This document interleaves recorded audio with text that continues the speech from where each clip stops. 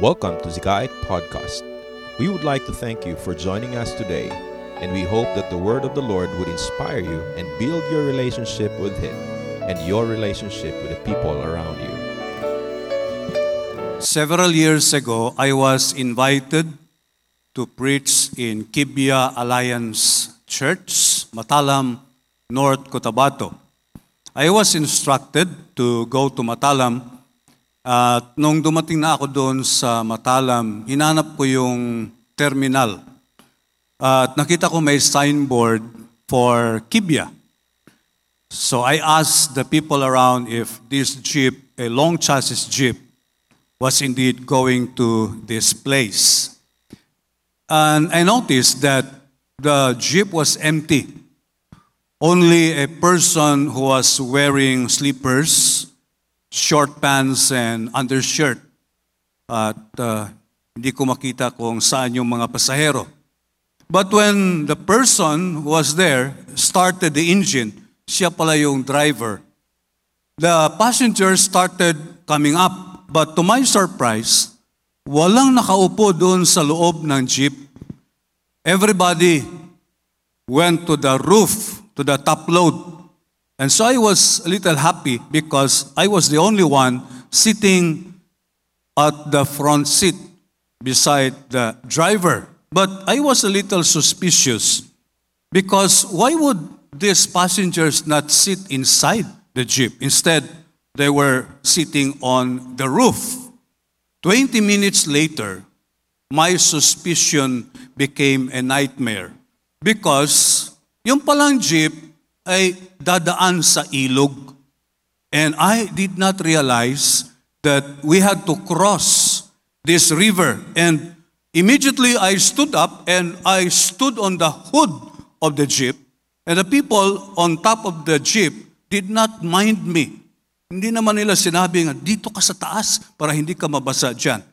And the jeep was crossing the river, the water was up to the neck of the driver. Kaya pala naka-tsinelas, naka-short pant, at saka naka-undershirt.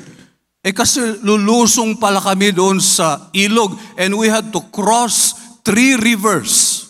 I was thinking to myself, kung ganito pala ang sitwasyon, sana dinala ko na lang yung swimsuit kasi lulusong pala kami sa tubig. That is exactly what happens when you do not know what to expect. That was my first time to go to this place. But of course today, the road going to Kibya is already very nice. It is concrete and there are now bridges over those rivers. But during those times, I did not know what to expect. And so I was in for an unpleasant surprise.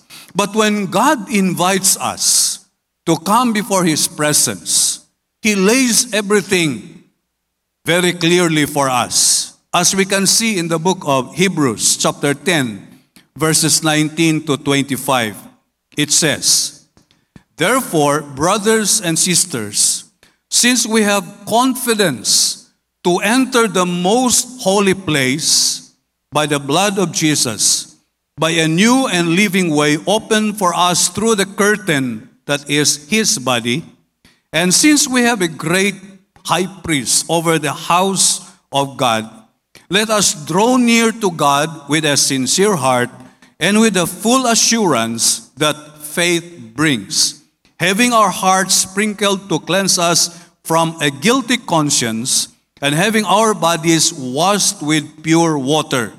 Let us hold unswervingly to the hope we profess, for He who promised is faithful. And let us consider how we may spur one another on toward love and good deeds, not giving up meeting together, as some are in the habit of doing, but encouraging one another, and all the more as you see the day approaching." May God bless us upon the reading of His words. In this passage, we are encouraged to enter into the holy place. We are invited by God to come into His presence. In the book of Hebrews, the writer emphasized that Jesus is above and superior over all things, and over everyone, even Moses. In fact, if you read the book of Hebrews, the writer compares and contrasts Jesus Christ with Moses. Moses was entrusted by God to lead the people of Israel. And if you read the book of Exodus, he was told to copy what was revealed to him on that mountain. And so the tabernacle was a copy of the original. Meron pong original doon sa langit na yun ang kinopya ni Moses. And if you notice in the tabernacle, there were items in the tabernacle. In the outer court, you have the altar of the burnt offering. And then you have the basin. Ang ibig pong sabihin mga kapatid, na bago makapasok ang isang tao, before a person can come into the holy place where God is, he has to go through a place of sacrifice. A place where his sins are being consumed by fire. And this is the picture of Jesus Christ offering the sacrifice for our sins. And then we proceed to the basin, which is a symbol of purification. Dahil ang isang makasalanan na tao, a sinful man, cannot enter into the holy presence of God without being purified, without being cleansed. And now that he is purified and cleansed by the precious blood of Jesus and being washed by the blood of Jesus Christ, then he enters into the holy place. And the question is, what can he expect? What can you and I expect when we come into the holy place? Iniwan natin ang ating buhay na makasalanan and we are allowed to enter into the holy place. The question is, what can we expect? Makita po natin sa tabernacle that there were items inside the holy place. The first thing that we notice in the holy place is the table of bread and drinks. You can see this in Exodus chapter 25, 23 to 30. Nasabi ng Panginoon kay Moses, inside the holy place, there should be a table. At doon sa table, merong pagkain. There should be bread and drinks. And this symbolizes the abundance of blessing that God has reserved for those who live a life of sinfulness and enter into a place of holiness. Dahil this is a contrast of what happened to Adam and Eve when they were evicted out of the garden. Noong pinalabas si Adam and Eve from the garden, the first thing that they encountered was scarcity. Sinabi ng Panginoon, curse is the ground. Hindi ka makakain kung hindi ka maghihirap. And that is exactly the picture of millions of people today in the world. Experiencing scarcity. I was reading an article. Ang sabi doon sa article, in 2018, millions of Africans want to cross to Europe. May mga tao na naglalakad. They literally walk from their places of origin just to cross over to Europe because of scarcity. There is no food, no water. In fact, there's a story of a 15-year-old boy from Somalia. Somalia is in the eastern section of Africa.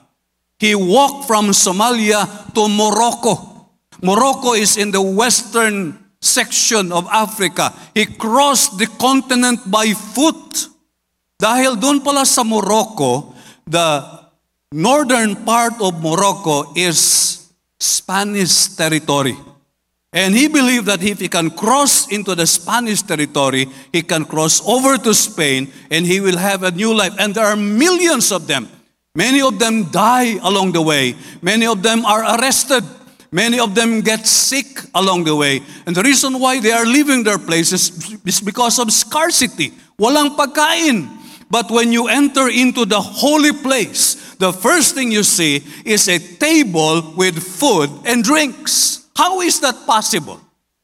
For 40 years, na nandun sila sa disyerto, paano ang isang mesa mapupuno ng pagkain at inumin, hindi man sila makatanim.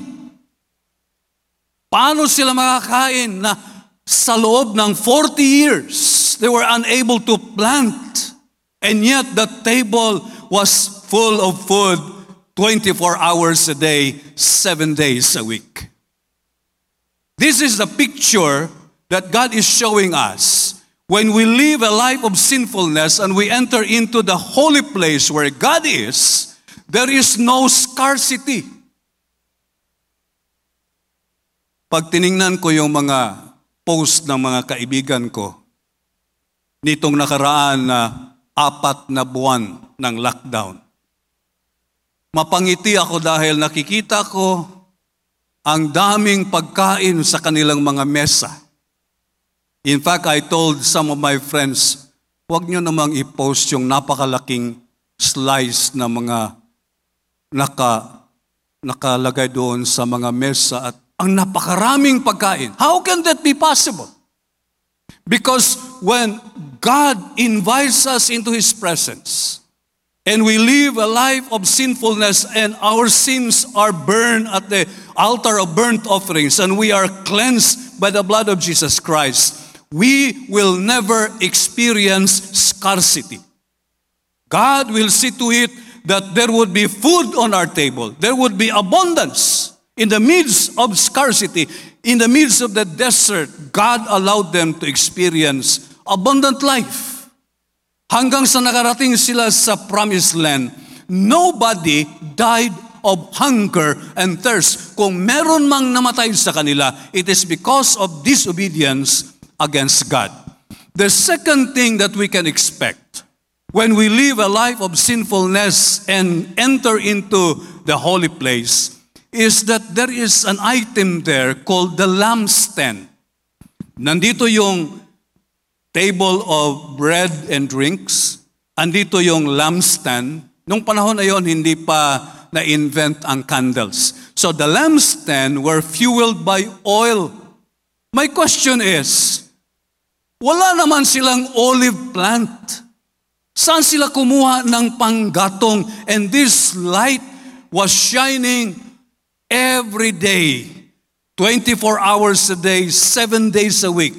And it gives us the significance that when a person enters into the presence of a holy God, there is light, there is no darkness.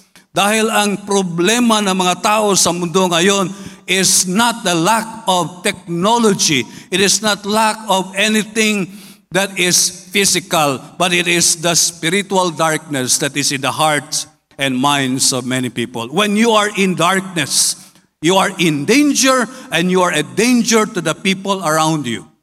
And that's the reason why, even in the midst of this crisis, andun pa rin ang shabu, andun pa rin ang lahat ng mga problema because of the darkened mind of people. But the presence of the lampstand signifies that there is eternal light. And when there is eternal light, then we are not in danger. When I was in Mount Apo Alliance Bible College, there was one night na merong kumatok sa pintuan at sabi, Pastor, yung aking misis ay kailangan dalhin sa hospital. Grabe yung kanyang karamdaman. And so, dahil wala mang ibang makadrive noon sa gabi, so I drove the vehicle, medyo mabilis yung aming takbo. And all of a sudden, in the middle of the night, nawala yung ilaw ng sasakyan. I had to slam on the brake, and I was just waiting that we would hit anything. Mabuti na lang, wala kaming tinamaan. And I asked for the small flashlight of my companion at inayos namin yung sasakyan. Yung palang fuse ay nasira, kaya nawala yung ilaw. It was very dangerous for us to proceed without the light. And with the presence of the light in the holy place, there is joy, there is hope in the lives of the people. The third thing that we can expect when we live a life of sinfulness and enter into the holy place is the third item, the altar of incense. Incense, frankincense, I look at the encyclopedia, it was used for healing for centuries.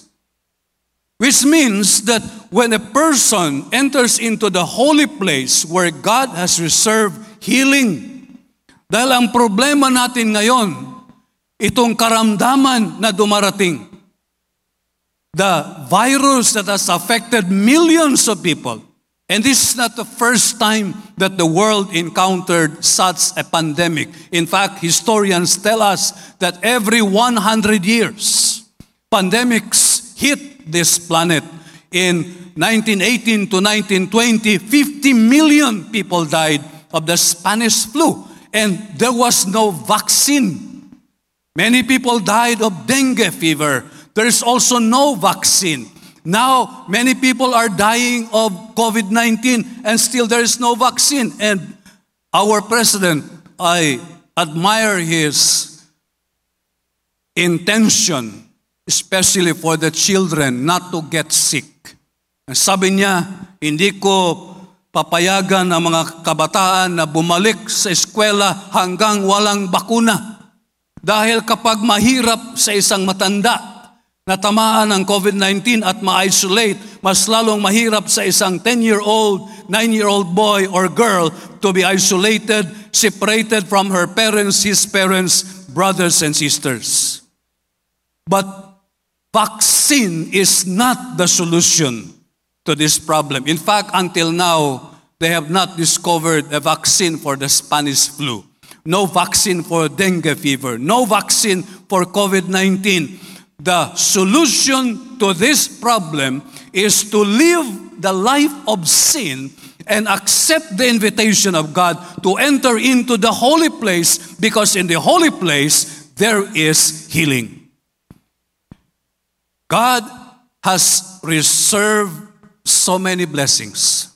Unfortunately, not even the people of Israel, not many of them realized that God has prepared abundant life, eternal light, and healing to those who would follow Him.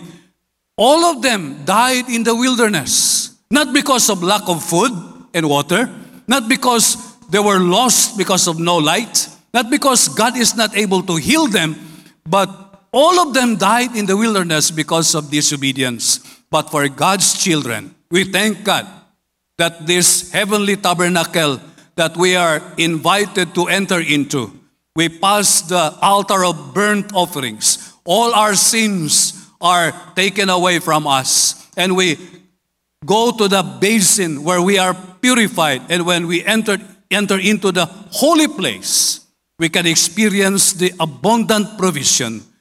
Our minds and our hearts are lightened. And whatever sickness and diseases that threaten the people of this world, we are safe because we belong to God, and He has reserved great things for God. Wherever we are right now, the moment we enter into God's holy presence, we are assured of abundant blessings, eternal light, and healing from the presence of God. Heavenly Father, we thank you that you have given us your invitation for us to enter into the holy place in your presence.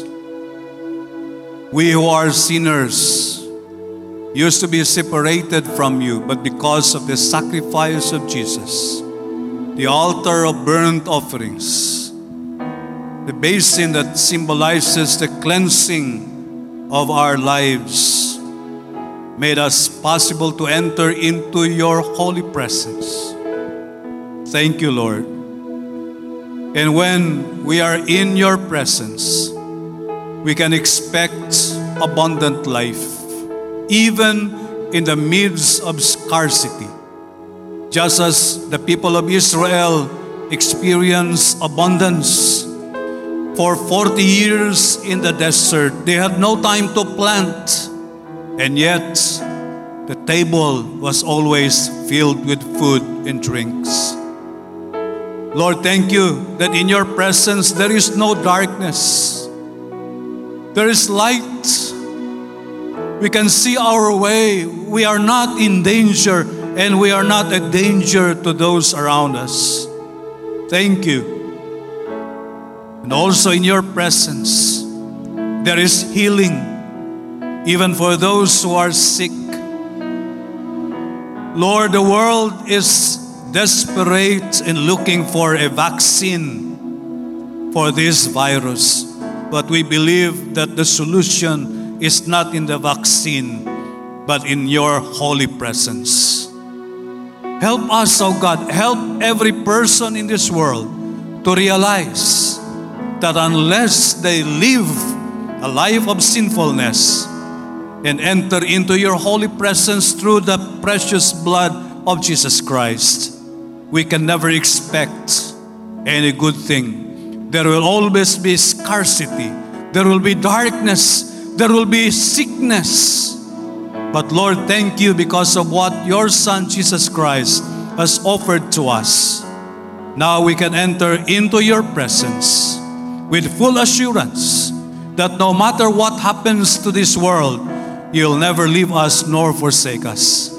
Lord, I pray for your children wherever they are right now. Many cannot go to churches for they are under quarantine, they're under lockdown. But Lord, thank you because your presence is always with them. You can touch them where they are right now. You can encourage them. You can enlighten them. And you can empower them. We just commit each one to you, O God, that you would cover us with your presence and allow us to be in your holy presence all the time as the storm passes by. This we ask in Jesus' name. Amen. Thank you for joining our worship service. We hope and pray that this will help you in your growth and journey with the Lord. For more updates, like and follow our page. For Facebook at Zamboanga City Alliance Evangelical Church. For Instagram at Zikaek Ministries. See you there!